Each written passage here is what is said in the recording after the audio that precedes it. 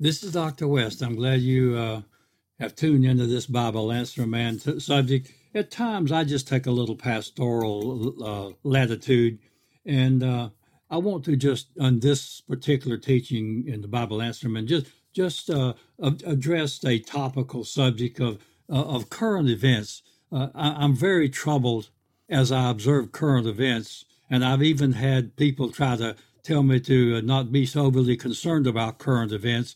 Keep a little low profile and then in voicing and getting involved mentally in that. And I had to take issue with that at the time, and I still take issue with that. We as Christians, we must be up on current events. There's not much we can do about it at our level, but we certainly can do one of the major things, and that's pray and know how to pray as we see what's happening in the world. We see a great decline. There's an apathy in the body of Christ. The last couple of generations of Christians, they're not being taught how to deal with problems spiritually and from a godly standpoint. So their thinking is not founded in Christian values.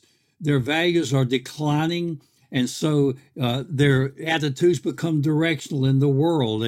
They're becoming more liberated, so to speak, and the pulpits are being a little more silent than not a little more, they're being a lot more silent, because a lot of the young preachers, that they don't address these things as fervently as they should.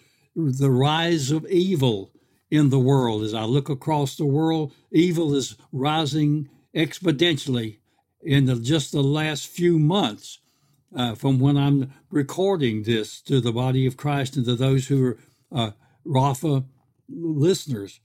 Even the Supreme Court of the United States is validating errant lifestyles and errant laws. They're validating homosexual lifestyles. And no nation that has ever embraced sodomy, lesbianism, errant, flagrant sins, pampering the poor, taking care of people from the cradle to the grave, or attempting to do that. They've all fallen into the dust of antiquity, and the United States and all first world countries who try to do that will also fall into the dust of ruin. But I think it's kind of adding to the end time events. That's where I find some comfort. World leaders, including the U.S., have turned to pagan answers. They don't understand the satanic works of Satan, and he has so much liberty today. Pastors don't understand, many pastors don't understand the workings of Satan and demonic activities. They don't preach against it. They talk about social problems, trying to solve your own problems, and nobody can do that in their own strength. We have to look to the Holy Spirit, and if you're young, you need to search out a pastor who teaches these kind of things. I believe we're moving into the area where Jesus spoke in Matthew 24, where we're going to hear about wars and rumors of wars. That doesn't only mean hot wars, it can mean cold wars, lukewarm wars. It can be academic wars. If you look, you're going to find those rebels in the street, evil in the streets, murder and mayhem, destruction. That's not in a rational society. It's an evil society. And all nations have a lot of religion. You can go to the furthest part and they have some form of religion, but there's not much Christianity today. They name the name of Christ, but their works, Jesus said, they name him, but their works are far from him.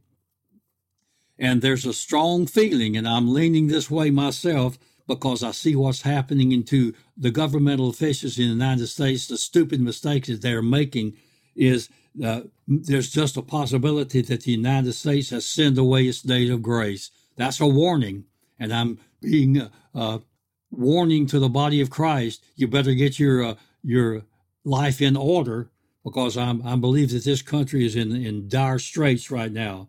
There is one hope, and you need to reread 2 Chronicles chapter 7, verse 14. If my people are called by my name, will humble themselves, seek my face, and turn from their evil ways, I will heal their land. 2 Chronicles chapter 7, verse 14. Hope. This has just been my topical thought. Maybe next time we'll have another one. But if you were looking for a Bible Answer Man thing, I just took a little bit of latitude. This is Dr. West. Glad you heard this teaching. Until next time we meet, Lord bless you.